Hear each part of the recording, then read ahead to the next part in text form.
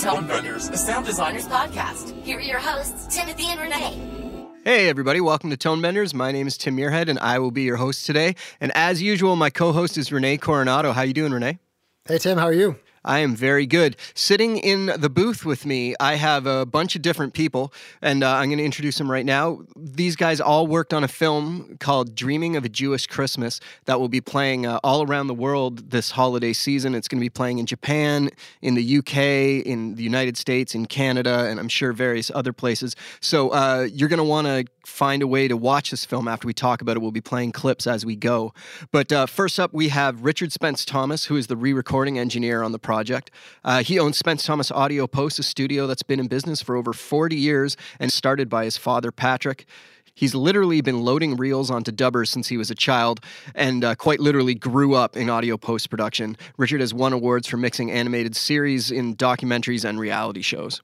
Thanks for sitting in with us today, Richard. Hello, Tim. How you doing? Aaron Davis is a music director-composer for film. He is a live performer and responsible for over 100 film scores, and he was the music director on Dreaming of a Jewish Christmas. Hey there, Tim. Gary Vaughn is a location recordist, sound editor, and whatever else you need. His career goes back to cutting sound on the Dukes of Hazzard and has covered just about everything Audio Post has to offer. You have since. to back up and redo that because I've been trying to get that credit off my IMDb page for 15 This is why I years. sent it to you ahead of time so you could...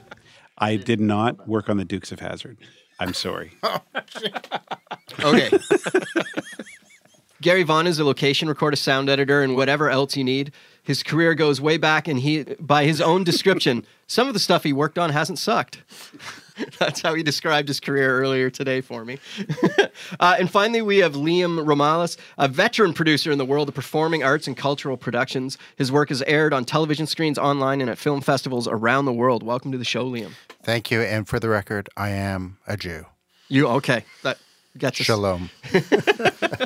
So why don't we start today with going to the producer, Liam. Why don't you tell us how Dreaming of a Jewish Christmas came to be and kind of the basic plot of the film for people who haven't seen it? Sure. Dreaming of a Jewish Christmas is just your average Jewish Christmas musical documentary. It's a film that looks at the phenomenon that so many of the most famous Christmas songs were inexplicably written by Jewish composers, which seems inexplicable until you actually start to examine it, and then you realize it makes all the sense in the world. So that's what the film explores, and we do it in a variety of ways. We do it through documentary, through interviews with experts, and we also use narrative techniques. So we set part of the film in a Chinese restaurant where it's a magical Chinese restaurant that comes to life, and a lot of these great songs are performed throughout the film. Sleigh bells ring, are you listening? In the lane, snow is glistening, a beautiful sight. And the film's been really well received, so congratulations on that. Thank you. And why don't we start from a sound perspective, kind of the pre-production of the music for the film? So do you want to kind of tell us how the music plays a role in the film? Well, the setting of the Chinese restaurant was one of the early conceits. And that was really Jason Charters. And when he was doing a bunch of research, we realized that Jason was one of your co-producer and my the writer. Co-producer and the writer, and ended up being the narrator as well. This relationship that Jews have to Chinese food on Christmas Eve and Christmas Day is a legendary relationship. So it was an early conceit, which I think determined a lot of the creative decisions from that point on. And Aaron, who is a music director? We all got together. That is Liam, Jason Charters, and Larry Weinstein, the director, and me, and sort of brainstormed about different singers, different songs that might be appropriate. Of course, the rights had to be ascertained to know that we were working on them for sure, but it all had to take place in this Chinese restaurant in 1967. So it's partly a period piece, but it's also a magical situation. So there was a lot of creative license for us to really blue sky and think of some cool things. And everybody has worked with a lot of different performers in the Toronto music scene. And so we just kind of imagined who would be good at singing what song and what would it be a good take be for that song, because not all the songs are done in their typical ways. There was really a lot of creative license for me and for the other performers to arrange different versions of these tunes. And the fact is, a lot of these tunes are really well written, and a really well written song can stand multiple interpretations and arrangements. For one of the tunes, Rudolph the Red-Nosed Reindeer, the idea was to have them performing it in the alleyway behind the Chinese restaurant by a couple of hobos. You know there's Dasher and Dancer and Prancer and Vixen, Comet and Cupid and Donner and Blitzen. But do you recall the most famous reindeer of all?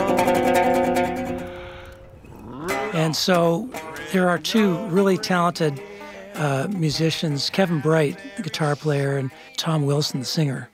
So the idea was that the people from the restaurant are going to be giving them chicken balls behind the restaurant, and they're going to be singing about Rudolph. With a sauce-covered chicken ball on their nose Exactly. to represent the Rudolph, which is a wonderful touch, I thought. And then there's another one of the tunes involved Stephen Page of the Bare Naked Ladies singing Silver Bells. And for that one, originally I thought I liked the idea of a bell sort of becoming a psychedelic bell, because 1967 was the year that Sgt. Pepper came out, and thinking of it as a psychedelic experience and as it turned out, it has much more poignant and kind of more poignant treatment, less psychedelic. But we used sonically, I recorded a lot of kind of treated bells. Silver bells,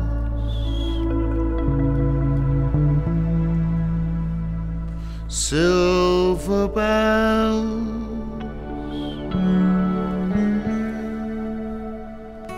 it's Christmas time. And then it turns into a magical dance between Stephen, who's come to get takeout, and the elderly Chinese woman who is the takeout woman, and they end up doing a wonderful, beautiful dance in the middle of it. Hear them ring. So the music was all prepared before shooting. No. I mean, this is from tune to tune. It's radical. I don't think there's one tune that's done the same. Is that right? I think this is Richard here. I think the amazing thing about this particular show is that every song, every single performance has a different aspect to it, a different complexity. Some of it's completely live, and I guess some of it is half and half. Half and half. Some of it is completely lip synced, but some of it is a hybrid of both sort of methods of producing it. But I think the songs sort of came together a lot on set. Am I wrong that there sort of was a lot of pre-planned for certain tunes? Yeah. But for some of the tunes, I had already taken singers in, and they had cut the recordings that we had done, but at the same time, we always made stems. So there was always stems to go to these guys, so that when it came to the live recording, we were always dealing with the same reference. Because I can imagine the scene that we referenced earlier with the hobos singing in the alleyway behind the restaurant. That would be impossible to lip sync to, because they seem to be going to their own beat there almost. Like, it was a fairly wild performance. It did end up being live, but I think the beginning of that is actually the beginning of it where they're not on camera. There was some amazing improv that Tom was doing. He was going, you'll go down in history way down. Like he was improvising some amazing stuff. So we got some of that in the film before you actually get a close-up of his face. Yeah, that's an interesting one. This is Liam, because that was an all-night shoot. And we had Tom Wilson and Kevin Bright with us. And when Tom got to set, he was supposed to have memorized the song. He was supposed to have taken the recording that Aaron did and listened to it. He was supposed to have it burned in his memory. He got to set. He hadn't listened to it once. In fact, he didn't even know the lyrics. Right? So we were, this is a case of we've got a huge number of crew. We've got generators. We're outside the Chinese restaurant. We've got to a certain time of the night because we're in a neighborhood and there are noise bylaws. And it's cold. And it's freezing. It's really cold. And Kevin has to play his metal guitar. And we are scrambling. We are literally writing out the song on giant cue cards for Tom Wilson. And that was a case where there's no way he's going to be able to lip sync this song. Right. It's just too complicated to do in that scenario. So what did you do? Well, Gary? Gary was the location recordist that night. So I should preface it by saying that he ran around screaming. That Liam and Richard and I have worked together for over 100 years. Combined time, perhaps. Yeah. And so we've done a lot of live music in some interesting places. I have had a lot of experience assessing how can we make this happen, and we just kind of triaged the situation and said, well, we can. I mean, we knew there was always this sort of feeling that we may lip sync it or we may record it live, depending on the situation. In this situation, clearly we were going to have to do it live. So we were able to wire Tom up nicely with a microphone that would work for him because he was pretty animated. Definitely. Using and he had a chicken ball on his nose. Chicken ball. He had chicken ball on his nose. And it was freezing. And it was freezing. And of course, the Jenny guy puts the generator, because we're doing lip sync, he puts the generator like 2 feet away from the set. So we move that away. So we kind of triage all these problems. Richard and I do a lot of plays where they bury mics in the hair. Mm-hmm.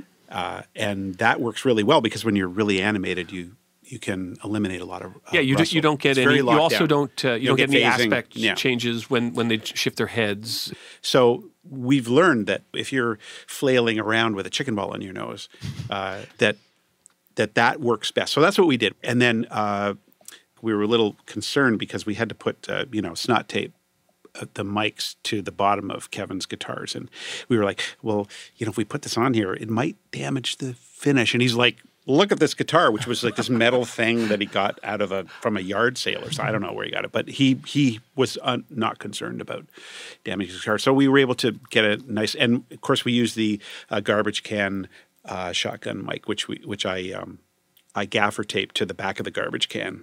That was the sort of last minute because we weren't quite getting the coverage we wanted from the lav. And it was freezing cold. It was also boomed. Correct me if I'm right. There was also a boom. We boomed the beginning of it, but I think we in the final analysis we did use the hair mic. Right. Although not as because we were cutting back to the wides a lot. Yeah. It turned out to be the better choice in the final analysis. Can we talk about how you were handling playback on the set? Were you doing speakers, in-ears, or how was that working? One of the challenges was we didn't have any rehearsal time with the performers, so we had to feel everybody out as we went. We gave them Phonax in-ear for basically pitch and timing. We gave them a click track and their studio performance, which we had to match because we wanted to have that flexibility later on. And the reason you made that choice is because it's so small. It's visual, right? You have to hide. Choice. They're made by Hearing Aid Company, and so they're very tiny, which is what's important. You just basically you figure out which side you're shooting from, and you just put it in the other ear. And then in some cases, we knew that people were going to want a little more in the room to give them something to sing to. Because the Phonax are pretty lo-fi. They're extremely lo-fi. But we knew that if we played the Pro Tools session back and there was no latency, that it would be in phase. So we could add it to the mix without any problems. It would just add a little bit more of, with whatever room ambience we recorded. So we just put a little wedge down beside them, and then we just say, well, what are you comfortable with? And because we were using Pro Tools and everything was, in phase. On set, you had the Pro Tools. Yeah, so we had a full Pro Tools rig with all of Aaron's stems that we could say, okay, well, like in Dion's case, she said, well, if I just had a little bit of guitar. Dion was one of the singers, the performers. She was sang a jazz version. Right. So she said, I can hear myself and I hear the click, but I need a little something more to sing to. So we were able to give her a little bit of guitar in the room and that just gave her the boost she needed to be able to sing. And of course, that bled into her mic. And we were able to get it very close because, thankfully, the DP and the producers, we've worked together a lot, and they knew that we needed a very tight shot to be able to get our mic in. And they were able to accommodate us with a really nice close-up. It was bleeding a little bit, but very, very little. And, of course, now we have the tools are... Yeah, cleaning it up, with isotope or whatever. And I don't think we used it in the final analysis, but we certainly could have. Sure. I don't think that affected us at all playing And- it in the and I think- But it did something critical, something else critical. And that is, it's a scene where we have 50 other diners who are surrounding Dion Taylor. So because they were hearing the song, it's registering on their face. I'm not sure that was the intention, but that's what it did. Although it's been said many times, many ways, Merry Christmas, Merry Christmas, Merry Christmas to you.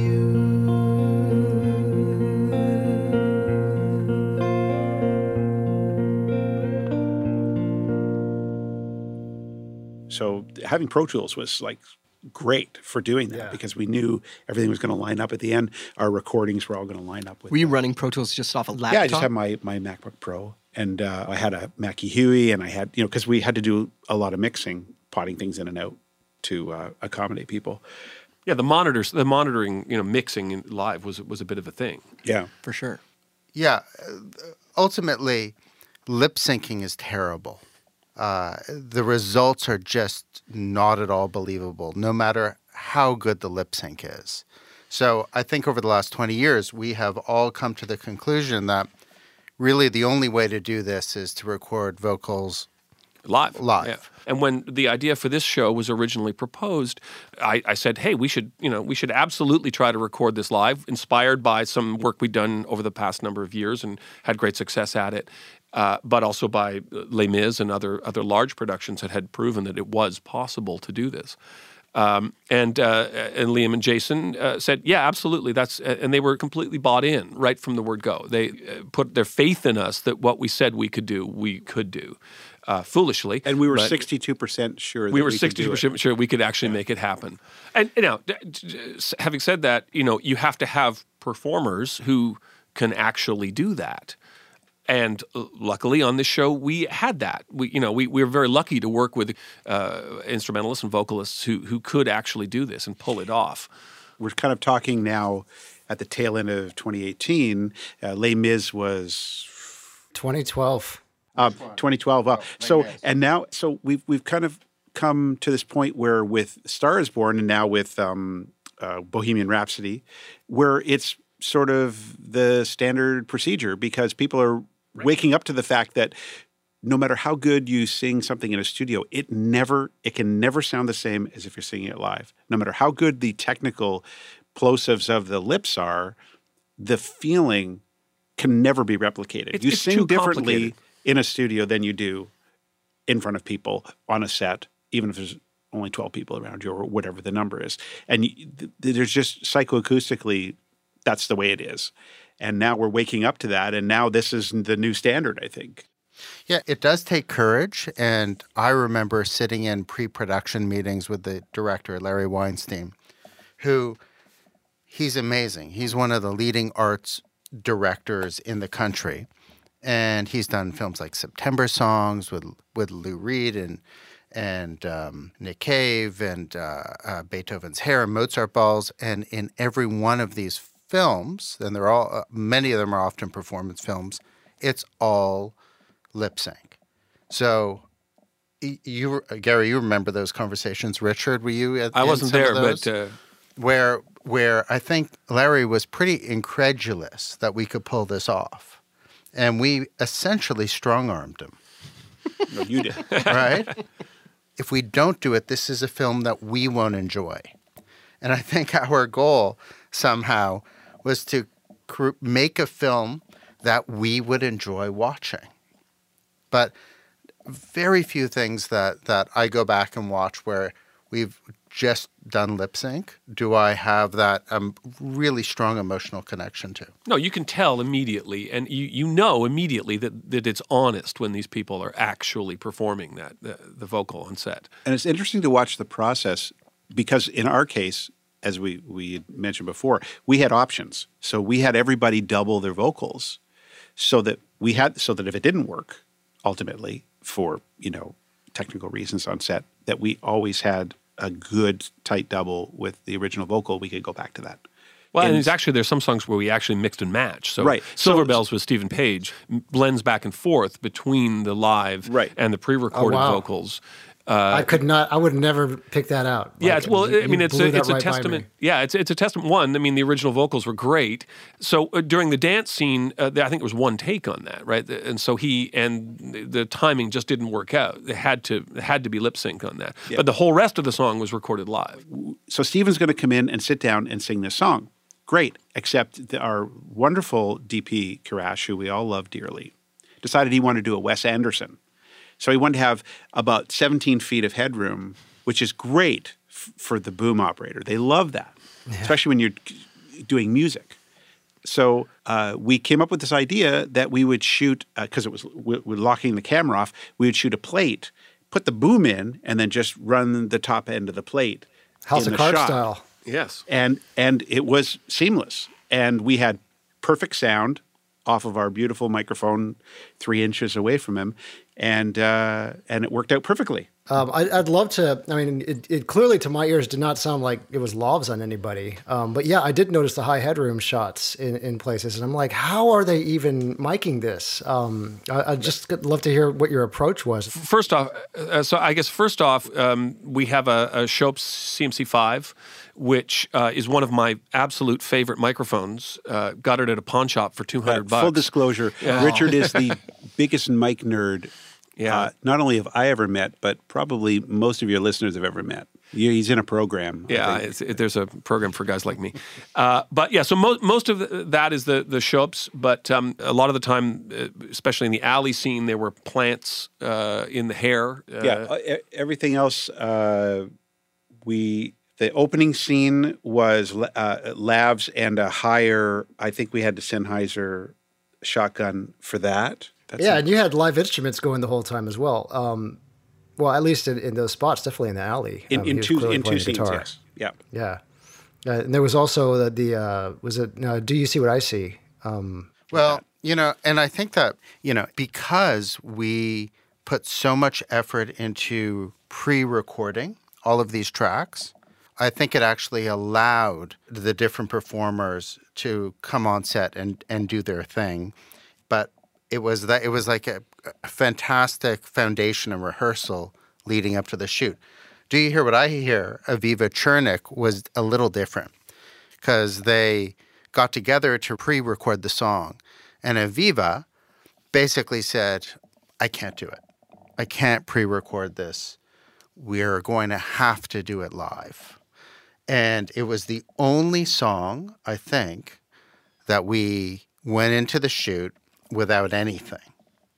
Now, to Aaron's credit and Gary, to your credit, you said, let's do it. And that was a scene where we had full cast and crew. Mm-hmm. The restaurant was full, and we had a very limited period of time. It was a busy day. I think I was probably most nervous about that song because there was no safety net. And we're on, so we have this massive lighting setup for color changes and all kinds of crazy lighting that was going on that was all blackout right out into Bathurst Street. And that's in Toronto is a major thoroughfare. And so, Liam is kind of freaking out because he's like, well, can we do this? So I don't freak out. He freaks out in the Liam way, which is very contained. But so, obviously the way to do it was to make sure that we had the tightest shot we could get so we could get the mic as close as possible. And because Crash and I worked together for a long time and done many of these kinds of things, we were able to work together and get. And he actually listened to you. He does, which is weird. And that's, how we were able to get really nice and close and get that super intimate sound. And it's super intimate. It's also super exposed. There's nothing else but the voice and the bass going on there. Well, It that's really is all. exposed. That's to their credit. I mean, they're beautiful arrangements. Do you see?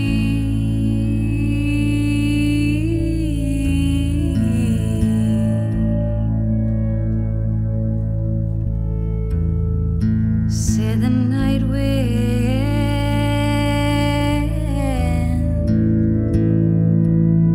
to the little lamb.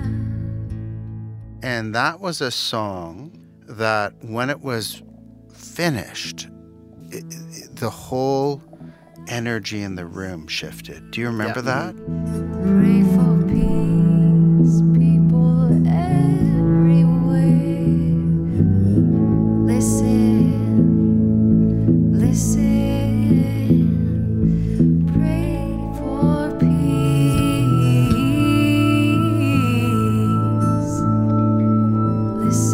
Listen. And Larry had the idea that he wanted everyone to play the water glasses at the end of the song. Yeah. Right? And we recorded that. That's Well, we recorded it, but we couldn't use the recording for a couple of reasons. So I had to go out to, Value Village and find the Most resonant glasses the you could most get. resonant glasses we could find. And then I discovered that, because the scene's quite long, it's a couple of minutes of doing this. it's about 6 minutes. I and think. there's many shots, so we had to have different pitches. And trying to maintain that, I can't even do it. Gary's making a circular motion with his When you finger. wet a glass, a good crystal glass, and you make that sound. It was so fun doing that, like doing all the Foley for, Holly Jolly, where we're, destroying lots of vegetables. This year.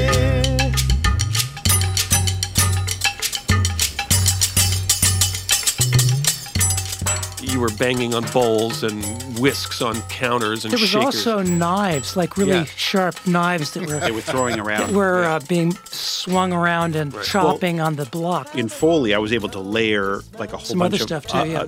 other stuff, and so that gave us lots of flexibility when we were mixing. One of the things that I think is really somewhat unique about our workflow is that Gary, was the location recordist and a big integral part of the pre-planning process, but also knowing that he was a crucial member of the post-production team.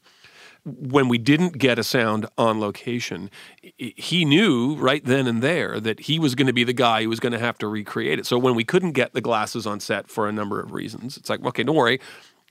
I'm going to be the guy putting this in later, and so I can't complain to the location sound recorders that he why can didn't still he get complain. He can still Well, complain, yeah. but Well, and but, I think for most of us, and Tim, you included, because we all cross over a lot, and when you do that, when you're on set, and you can be that guy that says, "Don't worry, it's okay." Yeah. With confidence. With confidence, confidence, that's huge. When you can say, "Don't worry about that," that's going to be fine. We'll get that out. And Liam, it's huge for the producers to know that it's a very organic, closed loop in a way, knowing that you guys are in at the earliest stages of the conversation, really almost from treatment stage through pre-production, on set. Richard came to set, and then seeing it finished, you did all of the post on it. I mean, it's such a luxury. yeah, I mean, there's a lot of advantages there. When we were in post production mixing the show, and I was able to walk over to the video post suite and say, hey, listen, let's just shift this shot by 3 frames later, and we're going to solve a huge audio issue. Because we're jumping time in a piece of music here or something along those lines.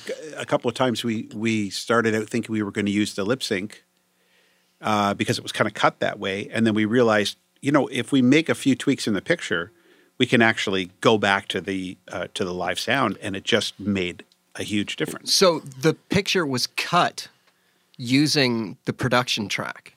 In a couple of cases, yes. Yes. And then you were able to go in and make the live recording work with, Yes. even though it was not cut with the live recording. So in the case of Winter Wonderland, This is a Yiddish version Yiddish version of Winter Wonderland. Yeah. The definitive version of Winter the Wonderland. picture. There were. Correct me if I'm wrong, but I think there were 3 or 4 takes shot live, and then a couple of takes shot to playback. Right. And so when that got into picture editorial, the director and the editor decided to just go with the pre-record and cut it that way. And that's what we got. And in post production, we said, "Well, wait a second. Let's turn on the mics for those shots." And we were able to turn it into a live track, but obviously with some tweaks that had to be made editorially to make it work. But it turned out, I think, to be a much better track as a result. Guckt noch oi Abpracht, mir frei sich heinach. Wagen sich in Winter, Winterland. And there was a reality to the real sound that we went with. Okay, whatever we have to do, we're going to make this work. And once again, it wasn't edited that way, but we were able. Luckily, we had the luxury of being able to make it work in post. Going forward, there's absolutely, like, even if it meant spending a little more time figuring out how to make it happen. I mean, I would love to try doing something that was a little bit even more challenging, to see how far you could stretch it. You know?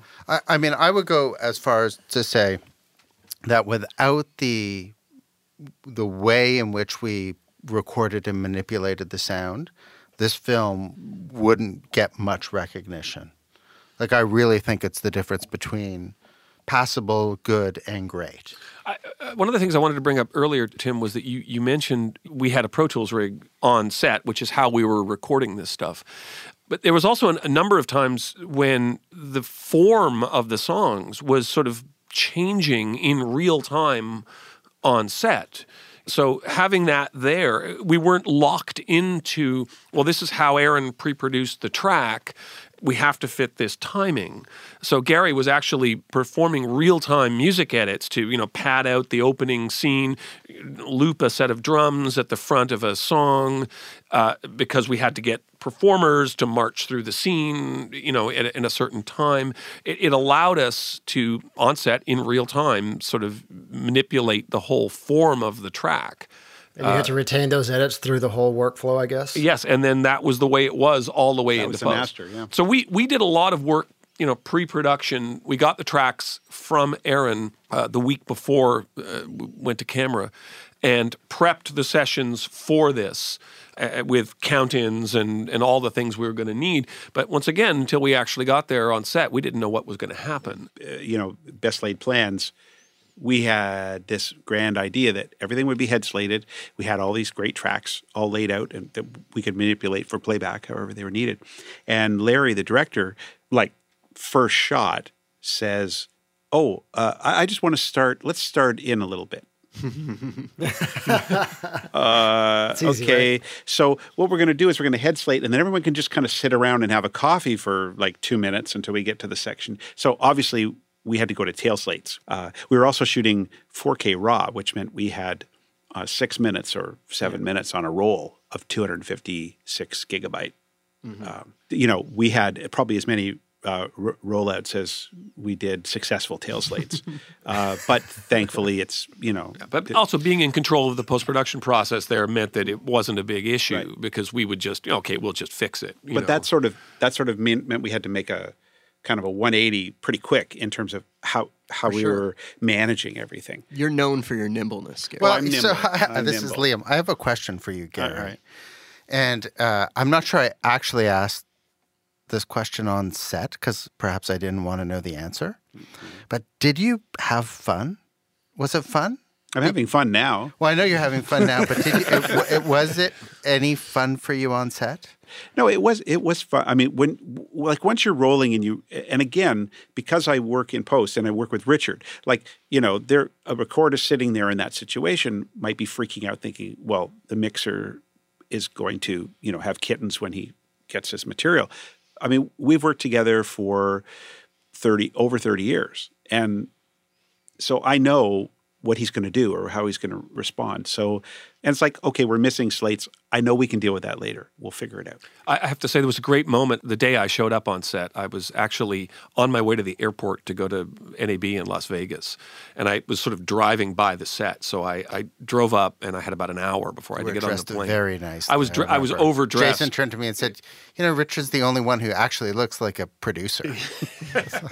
And I go back to the audio cart and I put the headphones on. And Gary he's looking a little bit stressed that day because, there's a lot of pieces in motion, playback and, people with the craft service running over the wires and jeopardizing the set, and action is called and we roll and the song starts. And at the end of it, I had chills running up and down my spine. It was so fantastic. And I knew right then that there was something special going on. I walked out of that and I got on the plane and went, yeah, this is going to be great. It was obvious that we were onto something.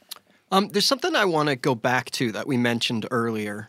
The idea that the director wasn't fully on board for the idea of doing the live music. So when did that tide change? Like you said you strong-armed him into going along with it, but was there a point where he realized that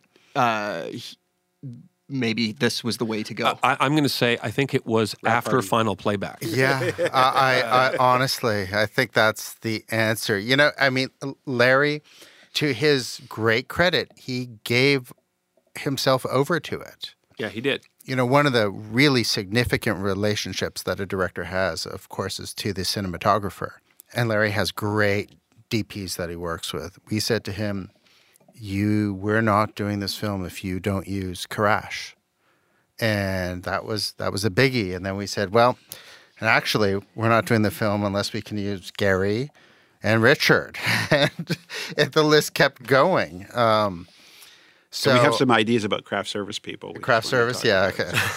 But I think, Richard, you are right. And I honestly, I think this is one of the brilliant things. I'm not certain that until we actually said, no, that was all live, that he was ever completely aware of it while we were in the middle of the process. Well, Renee made that comment, and it's, that's all Richard. Blending that stuff together and being probably the biggest plug-in nerd, well, certainly that I know. He maximizes everything. He squeezes every drop out of all of the stuff he has. So that's all you. Well, let's talk about the mix. So once you get those tracks in, what were the surprises? What were the challenges? What did you have to deal with? Well, luckily, I'd like to take all the credit, but I've often said the last thing I want to do is be fighting a mix. I want to sit down on that first day and get those chills up my spine just by listening to those raw tracks. And quite frankly, I don't want to do anything to it if I don't have to. I like those sort of clean, honest recordings with a great microphone and to listen to what it sounds like. Blending between the studio and the live when we didn't have the live recordings, that was a bit of a challenge in a couple of spots. And then in the Holly Jolly song in the kitchen, add on to that, an entire layer of Foley that Gary did for the kitchen implements being used as percussion instruments. Actually, that was probably the biggest challenge, was taking that and then blending that with the pre-recorded percussion instruments to get it all to sound cohesive. But it all worked out really, really, really well. Standard declicking and dethumping and denoising that we're all used to. But apart from that, there wasn't. And we had, on some of the songs, these extraordinarily rich, layered tracks to work with. And so just sort of figuring out how many little sweeteners we wanted to put in, musical sweeteners. There's a saw blade in the Rudolph the Red-Nosed Reindeer scene. Yes. That, once again, was that element that I didn't think was necessary, and I actually had it excluded right till the final hour of the mix. That was Larry loves the saw, the wine glasses. And he just had us play it up at the last moment, and it lifted that scene right at the very end. And actually another good one was that during the wine glass scene on Do you hear what I hear? Do you hear what I hear? There was a dissonant. One of the wine glasses Gary did was very dissonant, and I had mixed it out. I didn't think it worked, and then once again, Larry forced me to go back and listen again, and I put it in, and there it was. It just came alive again. It just sort of added that chaotic thing to that scene that wasn't previously there. Larry had some marvelous times actually working with him because he pushed me in directions that I wouldn't normally have gone. I've often said one of the problems that we have mixing shows is that we work until it doesn't suck anymore, right? And then we stop. It's like, oh, no, that sounds great. There's nothing wrong with it. And then we stop working.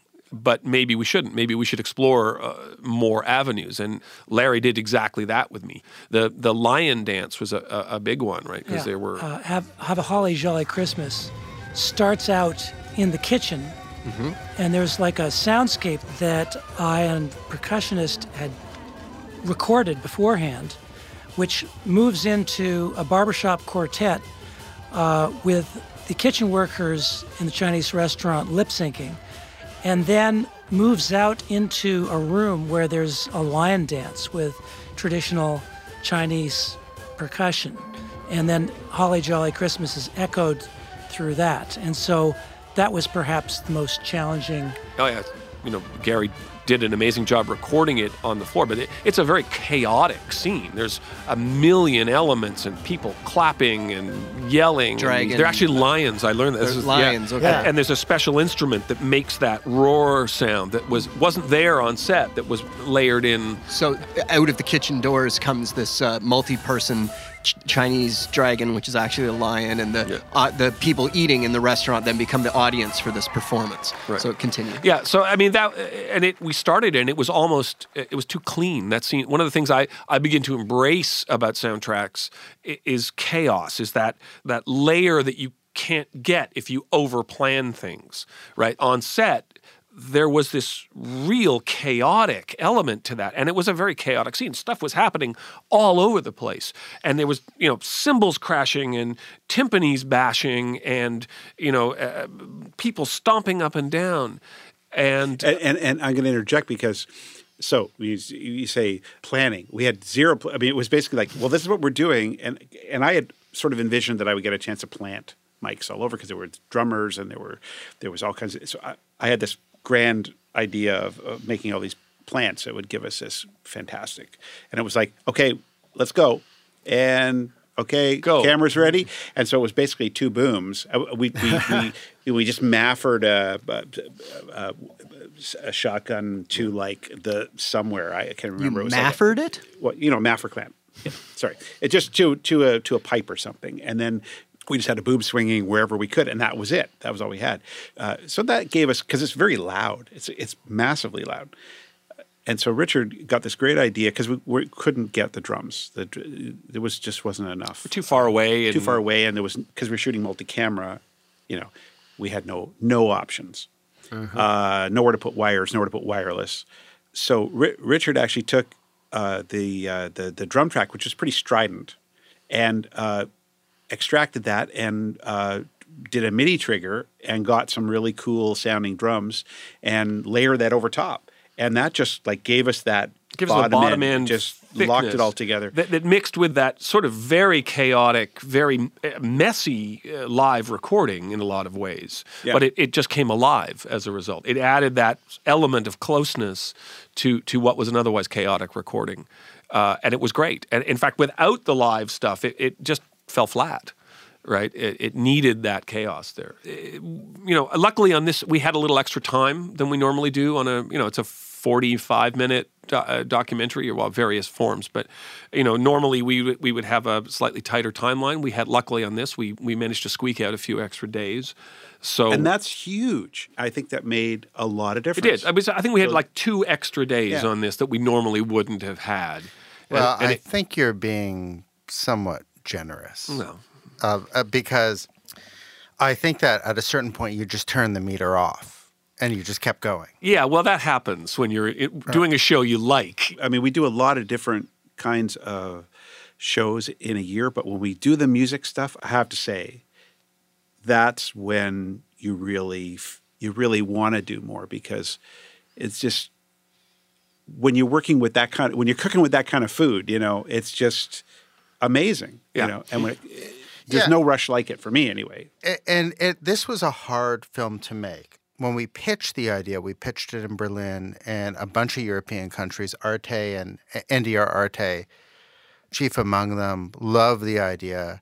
And we raised a bunch of money in Europe. And then it took us 2 years to get a Canadian broadcaster involved, 2 years to convince CBC to get on board. And when CBC said yes, it was the first arts documentary, if you will, performing arts film that they had commissioned in 10 years. So we knew that this was something special and that it was an enormous amount of work to get to the starting line. And then when we started the film, there were challenges upon challenges. Chief among them, we assumed that, there were 20 great Christmas songs written by Jewish composers, and we, starting with White Christmas and going down the list. These are songs that get cleared fairly easily year after year. And we went to some amazingly successful rights clearance people, and they said, no problem. I've cleared White Christmas a dozen times for these different projects. But it was actually, quite honestly, combining of the Jewish angle. There was the context. And this was also a time when Trump had just come into office. Mm-hmm. And it was Make Christmas Great Again or Bring Back Merry Christmas or whatever. And song after song, when we approached the estates, we were rejected. So we ended up with 6, thank God, 6 estates that had the courage to say, this film sounds interesting and we're not afraid of outing our Jewish composers. Apparently the Berlin estate didn't want people to know that Irving Berlin was a Jew, which, is already a pretty well-known fact. So all of that is to say there were so many challenges and obstacles getting this film off the ground that once we were able to launch, I think we all wanted to really do our best. Well, guys, thank you very much for talking to us about this. Liam, do you want to tell people where they can see the film? Sure. You can see it on CBC. In Canada. I think in Canada, BBC in the UK. It's playing on NHK in Japan. It's playing on 19 PBS affiliates. And it will be on iTunes in both Canada and the US. Excellent. Nice. So, go buy it. Thank you very much for talking to us about this. It was really great. And we'll talk to everybody soon. Thanks to everyone who listens and participates in the show. Thanks to Richard, Gary, Liam, and Aaron for jumping on the show with us. Thanks to Stacey DuPas for letting us bend and twist her voice in our bumpers. You can follow the show at The Tone Benders and go to tonebenderspodcast.com to leave a comment. You can support the podcast by shopping at tonebenderspodcast.com/Amazon or tonebenderspodcast.com/BH. Thanks, everybody. We'll see y'all next time. Thanks a lot.